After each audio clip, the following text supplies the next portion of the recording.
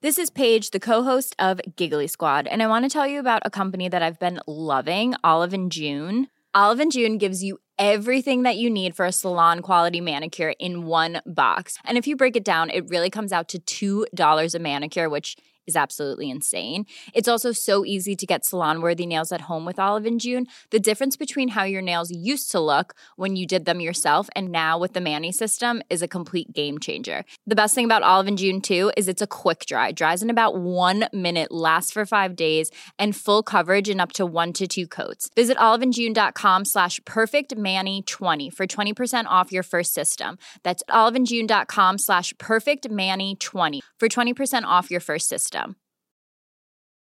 Flexibility is great. That's why there's yoga. Flexibility for your insurance coverage is great too. That's why there's United Healthcare Insurance Plans.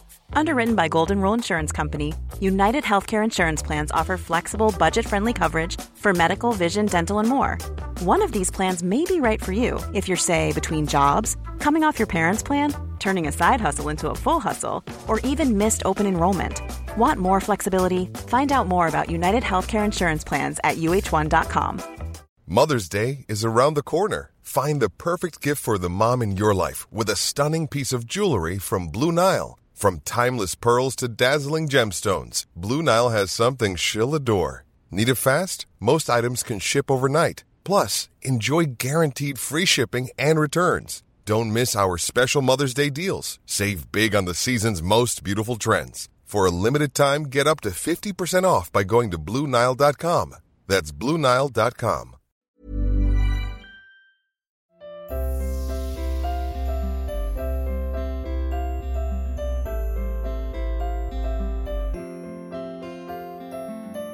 I'm Sheila Shoiga, and welcome to Ready to Be Real Conversations, the podcast series where I chat to people of all walks of life. Some names you'll recognise, others you might not, but my hope is that these conversations will at times inspire, challenge, educate, comfort, or simply entertain you. This week I speak to Professor Roseanne Kenny about ageing. People who perceive themselves to be younger than their chronological age, independent of anything else, independent of whatever disorders they had, be it arthritis, heart, it doesn't matter. Independent of all of that, you actually function at a more youthful age. We all age, but why do some of us live longer than others? Why do we live twice as long today as our ancestors did 200 years ago? And what does the latest science teach us that'll help us not only to live longer lives, but also to live fitter, healthier and happier lives deep into our later years? Professor Kenny is the founding principal investigator of Ireland's largest adult population study on the experience of ageing in Ireland, the Irish Longitudinal Study on Ageing, known as TILDA, now in its 12th year of data collection. And I started our conversation by asking her the obvious question: how do we live longer, healthier lives? Although we're living longer, the actual time we spend with some level of, in I suppose, medical terms, we call it disability. That means arthritis or heart disease or even dementia. That duration hasn't changed. We still spend 1/5 of our lifespan with some level of disability. So our aim is to pull together all of the evidence base that's out there, both from the TILDA study, the Irish study, and our sister studies worldwide, and any other sources, to see what's the evidence for how we as individuals or as a society can reduce the period of time we spend in ill health or in disability, so that we do have a longer, healthier lifespan. And that's what it's all about. That's what it's about, yeah. And you live and breathe your own work. You've spent 35 years researching. And this is not just, this is my research and this is my life. You've very much incorporated what you've learned into your own life. I have, as I've learned. Yeah. And I'm as vulnerable as anybody else to troughs and peaks. Of course. I kind of think that a reasonable rule for any of us to live by is an 80-20. If we get it really right 80% of the time, then there'll be 20% of the time when we slip. And that's okay. Perfection is almost impossible for us. as a human species, and it's particularly impossible the longer we try, throughout the lifespan. And that's one of the other things that we talk about in the book. It's, the earlier you start, the better. Like, I hope 20-year-olds are listening to this, because what I'm saying relates to them, and it doesn't just relate to their preparation for when they're 60, 70, 80, 90. It relates to them now, to better health now. But of course, it also prepares them for the future. So the earlier the better. But the great thing is it's never too late. Yeah. And that's true for introducing diet, and it's true for introducing physical interactions, physical activity, physical exercise, and it's true for social connections, or even having a purpose, or all of the other things we know affect us biologically. Let's talk about that, because as you said, this is a podcast for anyone of any age. We're all going to get something out of this. But you've carried out, again, lots of studies on the 20-year-olds, the 60-year-olds, the 80-year-olds in terms of implementing change and what that can add to your life expectancy, which is quite fascinating. Yeah, it is. I mean, I think that's the most exciting piece about the work, is that aspects of our lives that we intuitively know are kind of good for us, like having friendships, night out with friends, you feel good the next day. But so how can that be from a biological perspective? What's going on in your cells that make you feel good? And that's what the discovery has been in the last couple of decades that I think is the most exciting. Things like friendship actually impact on what we call the hallmarks of aging within a cell, the different pathways and networks in a cell that are the function of that cell are positively influenced by being happy, having a friendly discussion with somebody, by laughing, by having laughter, by a positive attitude. There are loads of studies out there to show that if you take a positive approach to life, and you believe in yourself, and you have a positive attitude towards aging, you feel younger than your chronological age, you actually, independent of all other confounders, are biologically younger. I love that. Yeah, I think that's remarkable. And the fact that we've actually been able to track that back from a physiological perspective is fascinating. In our 20s, we feel invincible. We can have the burgers and chips, we can have the late nights, and we feel like we can go on forever. But what we do in our 20s impacts our later years and all the rest. So if you make changes in your 20s, what are you doing in terms of adding those all-important years? So to kind of drill down into some hard science on this, there's a very recent paper in the context of diet, and from the University of Bergen just a few weeks ago. What they did was they took meta-analysis, so all of the studies that were relevant with respect to good diet, okay? And probably the best diet is the Mediterranean diet. There's no doubt about that. That's been shown time and time again. So say take a good Mediterranean diet, vegetables, lentils, beans, nuts, not a lot of red meat, very little red meat, and low in sugar, low in salt, and low in processed foods. And the odd glass of wine. The odd glass of wine is not excluded at all from this diet. Plenty of water.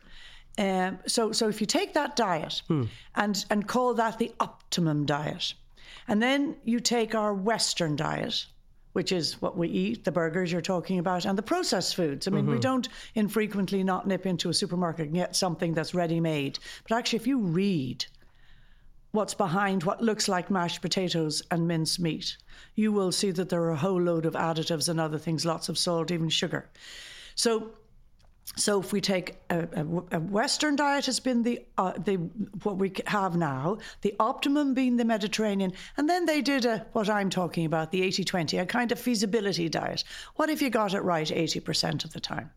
And then they modelled, using all of the available evidence, what that would do to lifespan at age 20. And they showed that if you could keep to the optimum diet, you nearly added 12 years to your life expectancy at 20. That's remarkable. It is, yeah. And you even added 9.9 or 10 years if you did the feasibility diet, okay? The odd blip. Then they looked at 40 and they found that you still extended it by something like 5 and 6. At 60, 3 and 4. And even at age 80, if you'd eaten a Western diet and you introduced the optimum diet, you almost added at age 80 another 2 years to your lifespan. So it's never too late. That's my point. It's never too late. And we know this from exercise, from physical activity. No matter what age you introduce exercise regimes that are new to your body, it has a positive benefit. I'm also really fascinated by what you said there about your biological age versus your chronological age. And I'm not sure what you would think of somebody like me. So I am nearly 43. I've always been very open about my age. I don't fear it. I kind of embrace it. I sometimes and often don't feel my age though, but I have no problem in saying what it is. But what age do you feel? Well, I mean, as a mother now of 2 kids and I have a baby girl of 4 months, I feel 103. But No, really. No, what honestly, age do you feel? I probably feel in my 30s. Yeah, that's it. So that's your biological age, probably. Okay. So that is hugely important. Even in the Tilda study, with the girl called Deirdre Robertson, who was doing her PhD with us at that time, that's exactly what we looked at. You know, the questions around your perceptions of how you're aging. Yeah. And then we measure so many different factors that we were able to adjust for all of those and just look at that one thing, how you perceive yourself aging and your physical aging in subsequent years, because we've been following people for 12 years, and your mental aging, your cognitive aging, memory, concentration, planning ability, etc. People who perceive themselves to be younger than their chronological age, independent of anything else, independent of whatever disorders they had, be it arthritis, heart, it doesn't matter. Independent of all of that, you actually function at a more youthful age. And it starts early. In the Dunedin study, which have been following their participants since they were born, 1,000 babies born in the 1 year, they're now in their late 40s. When they were age 38, they were able to measure what I'm talking about, biological age, by looking at epigenetic clocks, which are kind of the little biological clock in all of our cells that tell us how old that cell actually is, okay? And they took people aged, all of them were the same age, 38, but biologically, their ages ranged from 28 to almost 50, even though they were all 38. Incredible. And then, of course, they were able to say, well, why? These kids are all 38 only. What is it that's influencing their biology that's accelerating the aging process? And it pretty much was adverse childhood experiences, poverty in the home, poor education, starting to smoke early, excessive drinking, taking drugs, depression, etc. So they weren't surprising things, but they really emphasize how important the early years are at embedding our life course experience. Now, another thing I wanted to talk to you about was, I suppose, the part that genetics play in all of this, because my own grandmother is 102 and thankfully hale and hearty. And people say, oh, you know that bodes well for you, but actually it only makes up for 20%. Maybe 30, but probably 20. Which is in its own way is reassuring, because we have a lot that we can control. Absolutely. I completely chime with that. Isn't it great that there's 70 to 80% of our aging process we can control? And so for people who've got a really bad history, that gives them great solace. Yes. So, yes, there is that much that we can control, but there's an onus on us, therefore, to control it. It doesn't entirely fall true in that if you make it to 80, generally speaking, the impact of genes is a little bit stronger than in younger years. But up until the age of 80, it's 20, maybe 30%. Right. Let's talk about the things we can do. Yeah. You've already mentioned the importance of what we put into our bodies and movement. But there's also a window in which we eat that, if we implement this, can have huge benefits to our lives. This has actually become really popular recently amongst all age groups, and that's calorie restriction. And I go back to one fundamental animal experiment that I really like in mice, where two groups of mice, same age, were given same amount of food. One was allowed to eat away over a 24-hour period. The other was confined to an 8-hour period. And the mice that were confined to the 8-hour period didn't get obese, whereas the others did. And they were pretty much matched in all other ways. That's just a nice example of how much it matters. This sounds groundbreaking to me. You know, because we hear all the time that, okay, you know, it doesn't matter when you eat, it's about the calories that you eat. But you're basically saying that's not the case. I think there's pretty good evidence that, well, certainly, you see, we're very much governed by our circadian clock. So that tells us when to wake up in light in the morning. It kind of governs our day, including our eating patterns and when we go to bed. So chiming with that clock is rhythm. Yes. And chiming with that clock are fixed periods when the body expects to get input. If you think how we have evolved as hunter-gatherers. So we're used to having periods during our evolution when we're hungry, when we don't have food. And then when we get food, we take in as much as we can. Nowadays, we don't have the former challenge. So if we want to take in as much as we can do it 24/7. That's not how we've evolved. So it's much better that we restrict our timing now. And we kind of tease our body with the way it's evolved, with periods of food restriction. That's what it's used to in an evolutionary sense. Now, there's loads of different ones, and I don't actually recommend any single one because it depends on the individual.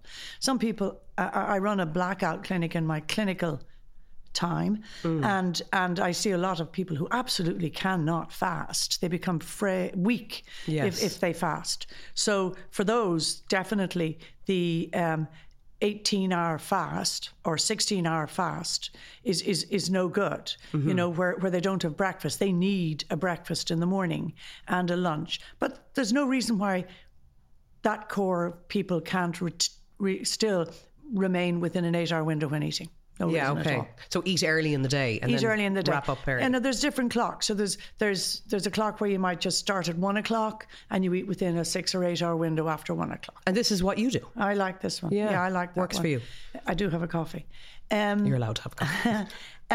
Then there's maybe 1 day a week you fast. Maybe 2 out of 7 days you fast. You just take 600 or 800 calories in, something like that. There's a whole load of different ones. And I've mentioned them all in the book, but individuals need to pick what they want. The point is to convert our energy source to ketones from using glucose and sugar all of the time and storing it as glycogen, and that increases the amount of white fat in the body, and white fat's not good.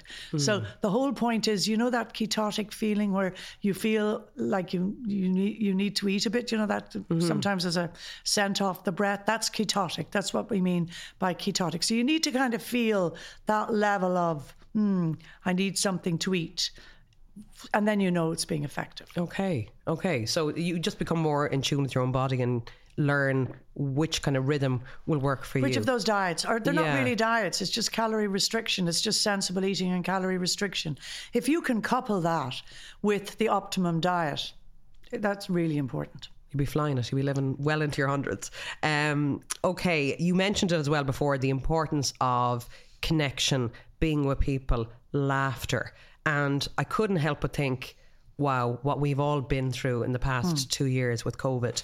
And yes, we had the Zoom parties. Maybe we didn't all have that, but it was difficult to connect because we were told to stay at home and isolate.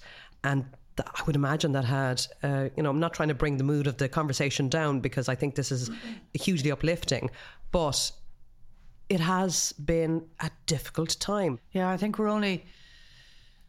only realising the impact of COVID now. At least I am when I reflect back on it. It was massive. We did do a wave of collection during COVID, actually. And we had just done one just before COVID. And we were able to compare an awful lot of factors. And just two things. Loneliness increased threefold, 3 times more common during COVID than it was before. And people over the age of 50, this was. And loneliness is terribly bad for us. We're gregarious animals. We need people. We need engagement. And just a lot of the policies, through no fault of anybody, and people were trying to do their best, but a whole lot of the initiatives, the policies, the attitudes were very isolationist and very prone to making people lonely. I remember being told by friends or even patients at the time how they'd seen somebody who was living on their own and how they couldn't believe how much they had failed over the last number of months, say, for example, during COVID, when they were on their own. And that actually is a graphic illustration of how detrimental social isolation and loneliness is to a human. And I noticed it myself with patients and with people. They involuted, they became frail during COVID. And that was simply because lack of engagement. Then for some, it became really difficult to engage again. So on a positive note, what do we need to know? We know how bad this is for us as human beings. All of us know someone, I think, that we can reach out to. So that's number one, just to make a bit of an extra effort. Lots of people are finding it difficult to get back into any sort of rhythm of engagement. And they've lost friends as well. Don't forget that. And family. Yeah. Some under dreadful circumstances when they weren't able to visit them in hospital and then they got in for a period of time before they died. I mean, I think that will live with people for a very long time.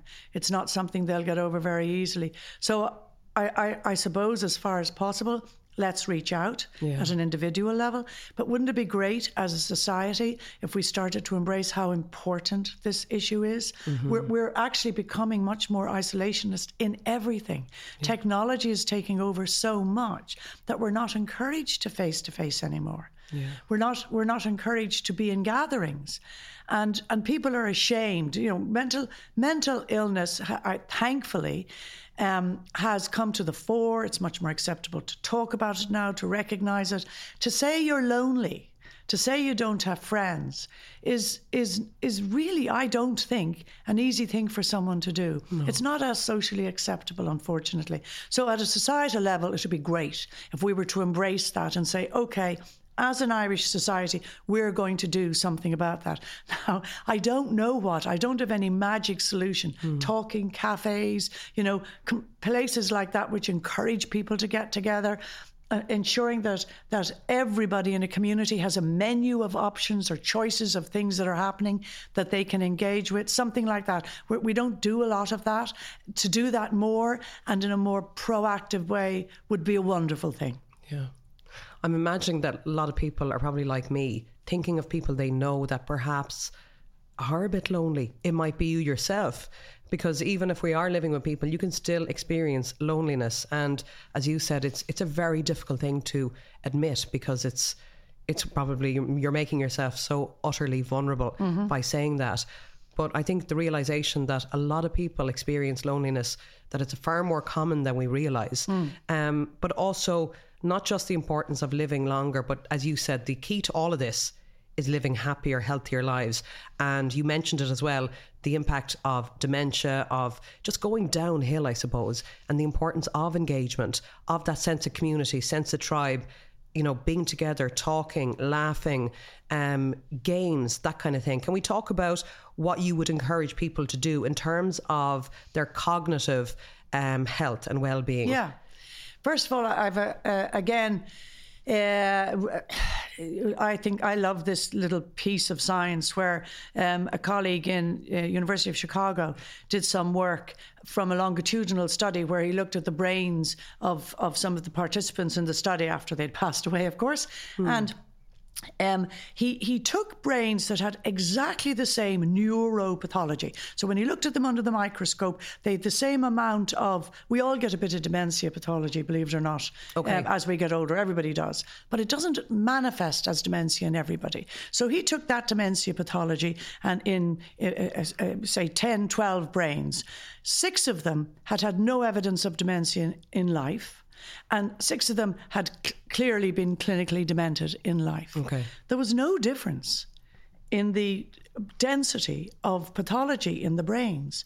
What was different was the 6 that hadn't manifested had a whole lot of social engagement and activity and friendship. Wow. They lived in a household. They were constantly being stimulated compared to the others. So the most important thing for brain function as we get older is variety and stimulation, whatever it comes from. Variety and stimulation. And not to feel loneliness, you know. So. And that's not sitting in front of the telly. No, it's whatever you, I mean, sometimes, well, okay, laughter is really good, and sometimes we get laughter from sitting in front of a television, frankly, you know. Yeah. So, but it's the more we've television and technology are very new to us. I mean, you know, we haven't evolved with that. We've evolved with social engagement. Yeah. We've evolved with facial cues. We've evolved with body language. You know, that's what we understand, and that's how we best communicate, is face to face with somebody where possible. So, but variety is the other thing. So variety, it doesn't matter what variety. Yes, crosswords work. Yes, dancing works. Yes, bridge works. Yes, sports work. You know, and the more you can do that involves doing it with other people, the better. Okay. But to keep the mind and body active, keeping the body active is also good for the brain, because there's a good linkage across the blood-brain barrier of beneficial proteins. So mind active, brain active, both the same thing.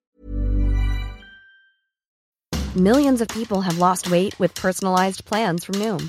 Like Evan, who can't stand salads and still lost 50 pounds. Salads generally for most people are the easy button, right? For me, that wasn't an option. I never really was a salad guy. That's just not who I am. But Noom worked for me. Get your personalized plan today at Noom.com. Real Noom user compensated to provide their story. In 4 weeks, the typical Noom user can expect to lose 1 to 2 pounds per week. Individual results may vary. When you're ready to pop the question, the last thing you want to do is second-guess the ring. At BlueNile.com, you can design a one-of-a-kind ring with the ease and convenience of shopping online. Choose your diamond and setting. When you find the one, you'll get it delivered right to your door. Go to BlueNile.com and use promo code LISTEN to get $50 off your purchase of $500 or more. That's code LISTEN at BlueNile.com for $50 off your purchase. BlueNile.com, code LISTEN. Many of us have those stubborn pounds that seem impossible to lose, no matter how good we eat or how hard we work out. My solution is PlushCare. PlushCare is a leading telehealth provider with doctors who are there for you day and night to partner with you in your weight loss journey. They can prescribe FDA-approved weight loss medications like Wegovy and Zepbound for those who qualify. Plus, they accept most insurance plans. To get started, visit plushcare.com/weightloss. That's plushcare.com/weightloss. And the studies you carried out on the blue zones in the world, those... Is it 5 areas in the world where people have proven to live longest? That sense of tribe and community is something that is linking all of them. It's huge. Now, if you again get a picture in your mind of what most of those zones are like, I mean, think of Icaria in Greece or Sardinia. You know, they're by the sea, they're up on a height, but the houses are all built up, and the houses are nearly one on top of the other, and many generations living in one house. So if you go down one of those little narrow roads, you know, there's loads of people going down those little narrow roads. You can see into everybody's kitchen. So you're not isolated when you go into your own home. You're part of a community. I've often thought, actually, that when I pass different communities in Ireland, even in Dublin, you know, that the so-called D4, D6 areas with the houses set back from the road and on their own, etc., are very isolated looking compared to much smaller communities where there's an awful lot of activity on the road. Houses are small, terraced together, but there's a whole lot of activity all the time happening around you. And I don't know, I think in terms of our geopolitics, we need to think about the importance of community when we're developing areas. There's a lot of loneliness amongst young mothers, for example, who aren't working, who are in housing estates. The housing estate empties of working people all day. They can very often be on their own with just young kids. So loneliness is pervasive. And I'm sorry to keep going on about loneliness, but it's part of the variety, and it's part of laughter, and it's part of having a purpose in life. It's key to share with others. There's a great experiment actually showing how important sharing is. It was done in the University of California, and the psychology students, 2 groups of students, they were both told, okay, you're going to do a debate. And before and after the debate, they measured different neurohumoral factors. That's blood pressure, heart rate, skin stimulation, factors that we know involve the nervous system. That's involved in thinking process, the autonomic nervous system, and hormones that are involved in stress. So they did them at baseline, said, you guys are going to do a debate, and then they did it after the debate, but they divided the class into 2 halves. The first half was allowed to share what they were going to say in the debate and share their ideas with each other. The second class had to work alone. Okay. And then they gave their debate, and then they repeated all of those stress markers, the nerve and the hormone stress markers. The group who had shared had far lower stress markers after debating than the group who had managed it on their own. So a problem shared is a problem halved. So remember that. It is good to share it, even with someone that you don't expect to get an awful lot of feedback from. The very fact that you've voiced it and you've shared it helps you. Yeah. We hear a lot about people being an extroverted personality type or an introverted personality type, but essentially when it comes down to it, as humans, we don't do well on our own. Fully no, because we're gregarious animals, as I say. Lovely stories that I cite some of them in the book about baboons. There was a notorious baboon called Sylvia in Botswana, and she lorded it over all of the others. And she had one daughter, and she'd swipe at them, and she was a nasty piece of work, right? But happy in her nastiness. Okay. Then her daughter was killed. Okay. And her behaviours changed to helping to groom other baboons and their children and helping to look after them. And it just emphasises how much at all levels we need other people. And she realised that she had what she needed in her daughter, but when her daughter was no longer there, she had to find alternatives because of her innate nature. Yes, fascinating. Obviously, we're talking about all the things that we can do, and sleep is one of those that thankfully there's a lot of focus on, especially in recent years, and the importance of it. Something I'm probably not getting a huge amount of personally myself, but I know it is a phase right now. But it's really important, isn't it, to get the proper quality sleep? Yeah, sleep is important. Now, I'm hesitant even to say that because, people will be listening to this saying, well, it's all very well, but I've tried everything, etc. Because, many people don't sleep well. Many people do have issues with sleeping. What can we do? I suppose, first of all, to be aware. Napping isn't a bad thing. It might work for some people, so don't be afraid to nap. Know your napping time. Try not to nap after 3 o'clock if possible, because it'll interfere with your longer sleep that night. Sleeping tablets, well, maybe occasionally it's okay to kind of get you a good night's sleep. It doesn't really get you a good night's sleep, though, because it's not a natural night's sleep. There are foods which are not great for sleep. They interfere with sleep. They have caffeine and tyramine in them. So anything spicy, some of the blue cheeses, Chianti wines, Italian Chianti wines, particularly high in tyramine, etc. So it's a list of foods that I've cited which interfere with sleep that people mightn't be aware of. And then there are foods which are good for sleep. Lovely study on men, where men were given salmon 3 nights a week to eat, and their sleeping patterns were significantly better. So omega oils work, and oily fish work, and fish in general probably work. Yeah. And there are lots of other things that have tryptophan or apigenin in them, which are helpful. Chamomile tea has apigenin, and it does help. And are these supplements you could pick up if you needed to? Yeah, you can pick them up as supplements. Supplements are interesting. There's a huge market in supplements in the USA. The actual evidence for supplements, apart from vitamin D and omega oils, and maybe C is very poor. Like there isn't really evidence for vitamin E, for example, and yet how many people take vitamin E supplements? And it's probably because there are so many different isoforms or types of vitamin E. Maybe the supplements just don't get the one that in the different dietary forms does definitely have a positive benefit. So the message there is, insofar as possible, to take all of those so-called supplements that we know about from foods, from natural foods, if possible. Now, you mentioned wine there, certain Chianti wines, maybe not so great for your sleep, but you also mentioned earlier that the odd glass of wine is okay. Yeah, I think if you have a rule whereby you never have a drink unless you're having it with somebody else. Okay, like that, yeah. So again, that's the engagement. That's engagement. That's the connection. Yeah. I think that's a good thing. Now, people will again be listening to say, oh, I have my glass of whiskey at night and it does me fine. Thank you very much. That's okay. Horses for courses. Actually, alcohol does interfere with sleep patterns. And it's, yes, you get off maybe to sleep more easily, but it interferes with the balance between rapid eye movement and non-rapid eye movement sleep. And we need that synchrony and balance. Okay, let's talk about movement and the importance of incorporating more exercise as we age rather than less. Yes, I have a little rule, if possible, to do more after the age of 50 each year on year, rather than less. Now, it may be that you would walk a little bit longer, or whatever exercise you find works for you. It is important also, because we lose muscle mass after the age of 40, nearly 1% per year. It's important to do resistance exercises or something to build muscle. So it isn't sufficient to do aerobic exercise.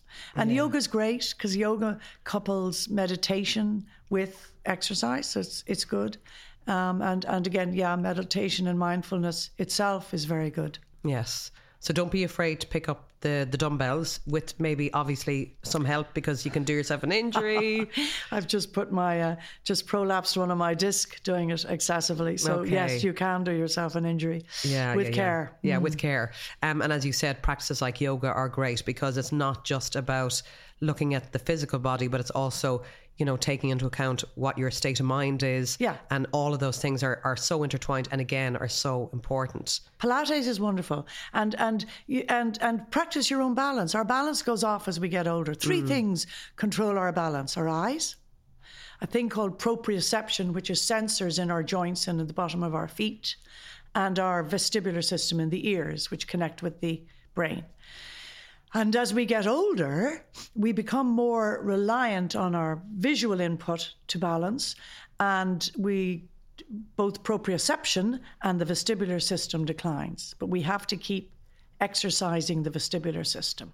So stand on one leg for 30 seconds, each leg, with your eyes open, and then try and stand with your eyes closed for 10 seconds. Say when you're washing your teeth or you're at the sink doing dishes. Just do it couple of times a day to train your balance. Really important. It reduces falls, and falls are one of the big thing as we get older that we're much more prone to. I mean, our data has shown, it's quite unbelievable how the prevalence of falls increases after the age of 45, around the menopause actually, for women, and after about 50 with men. You know, our fall rates increase such that it's 1 to 2 falls a year becomes much more common, whereas prior to that it was uncommon. Okay.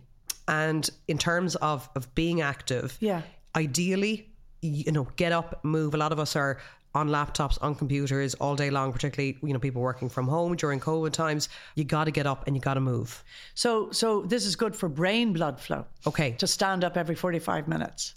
Because otherwise the flow to the brain isn't as good, and you'll find your concentration and memory and stuff isn't as good if you've sat for a 4-hour period. This applies to every age. So 45 minutes sitting, stand up. Even if you just stand up, but preferably stand up, walk around a bit and sit down again, you'll function better. Okay, let's talk about sex, because it's something that also is massively important in terms of feeling good in your body.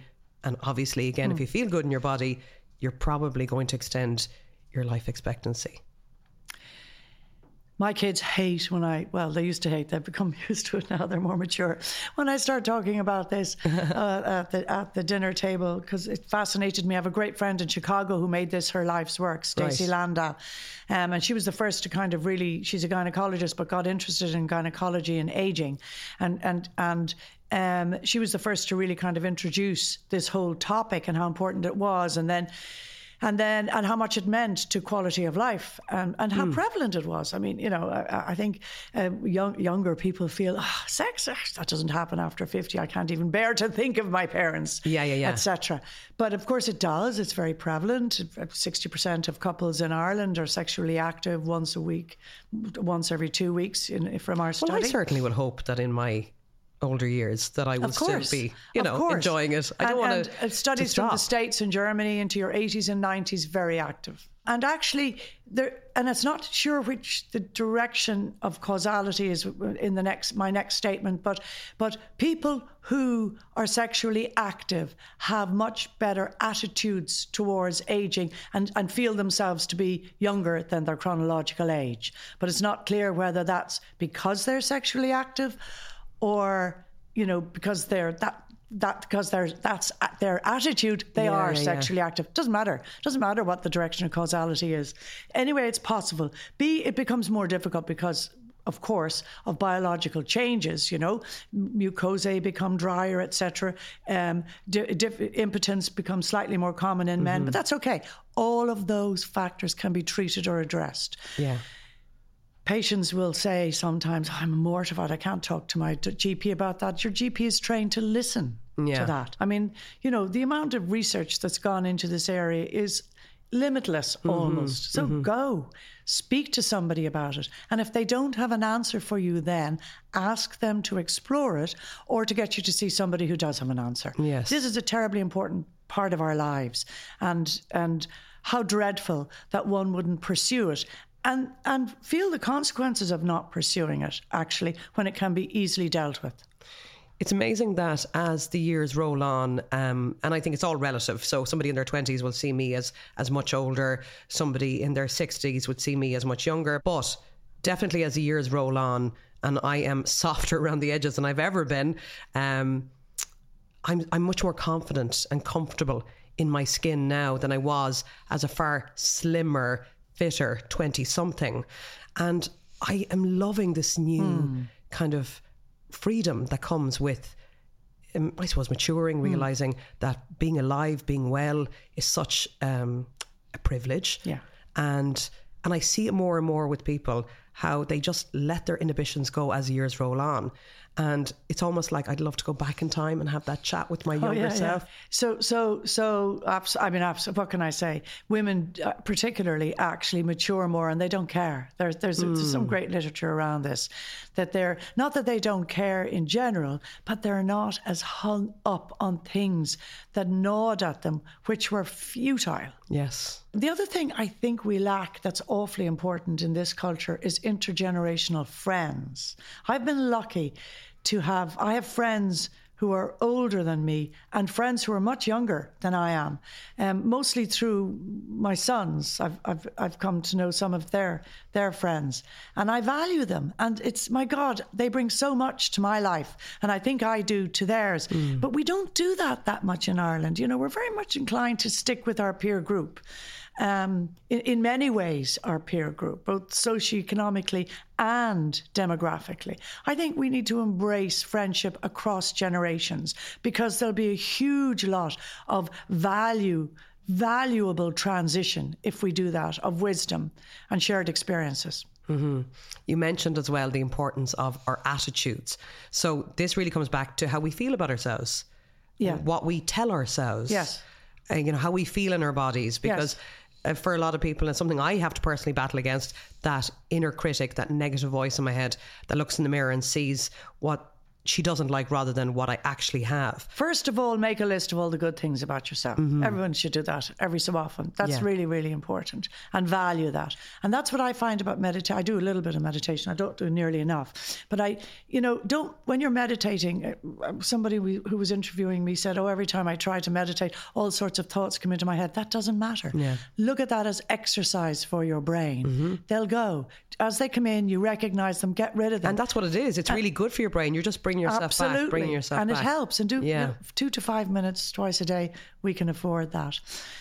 So all of I think, so just take it a step at a time and do things gently. We're inclined to be very hard on ourselves. And share. If you share an experience with someone, like get a friend and say, okay, how about the two of us doing this for this 2 months? Makes it so much easier. And so everything you've spoken about is looking at the physical, but also looking at mentally what we can do and how we can improve our cognitive function, but also on an emotional level, on a human level. That connection piece is vital, which I'm so glad that you have, explored so extensively in the book as well, because I think for a lot of people, they don't think of that, the importance of that aspect of it. Yes. Of, connecting with friends, making sure that you have that night out, because, we've been so starved of it over the past 2 years. So maybe we all need a bit of a nudge in that direction. I think, as you said, we've become a little bit rusty, and some of us are a little bit fearful probably of getting back out there into society again after being told for so long to stay at home. And we know that anxiety levels have increased during this time. So we do need to go gently and kind of honour where we're at, but also maybe slightly push ourselves out of our comfort zone, that it will be beneficial if we do that. In terms of reaching out to other people, I would say, make that, something that acknowledge it'll take extra effort and put that extra effort into it. Because we all know that feeling when you come away from being with your friends, from having a good laugh, you feel so much better. You feel energized. Yeah. Oh, there's great research on laughter. Actually, there's fabulous research. Do you know even animals laugh? Even rats laugh. Mother rats tickle baby rats. I mean, it's amazing. Yeah. Laughter is, again, we've evolved with laughter. It's a form of communication, of bonding. It's a form of bonding. And if you think about laughter, there are lots of different types of laugh. I mean, the sort of laugh you'll have with your boss is very different to the heartfelt laugh you'll have with mates.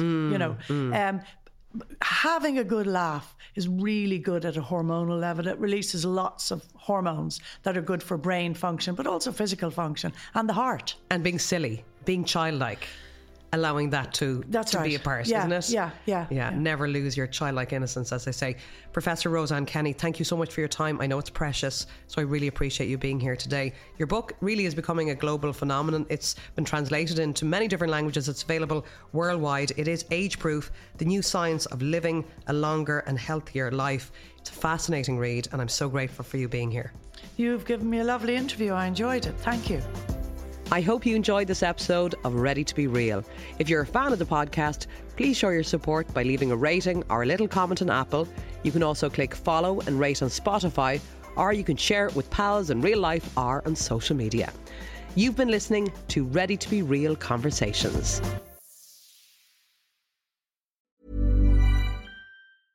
Imagine the softest sheets you've ever felt. Now imagine them getting even softer over time. That's what you'll feel with Boll & Branch's organic cotton sheets. In a recent customer survey, 96% replied that Boll & Branch sheets get softer with every wash. Start getting your best night's sleep in these sheets that get softer and softer for years to come. Try their sheets with a 30-night guarantee. Plus, get 15% off your first order at bollandbranch.com. Code BUTTERY. Exclusions apply. See site for details. Mom deserves the best, and there's no better place to shop for Mother's Day than Whole Foods Market. They're your destination for unbeatable savings, from premium gifts to show-stopping flowers and irresistible desserts. Start by saving 33% with Prime on all body care and candles. Then get a 15-stem bunch of tulips for just $9.99 each with Prime. Round out Mom's menu with festive rosé, irresistible berry chantilly cake, and more special treats. Come celebrate Mother's Day at Whole Foods Market. Planning for your next trip? Elevate your travel style with Quince. Quince has all the jet-setting essentials you'll want for your next getaway, like European linen, premium luggage options, buttery soft Italian leather bags, and so much more. And is all priced at 50 to 80% less than similar brands. Plus, Quince only works with factories that use safe and ethical manufacturing practices.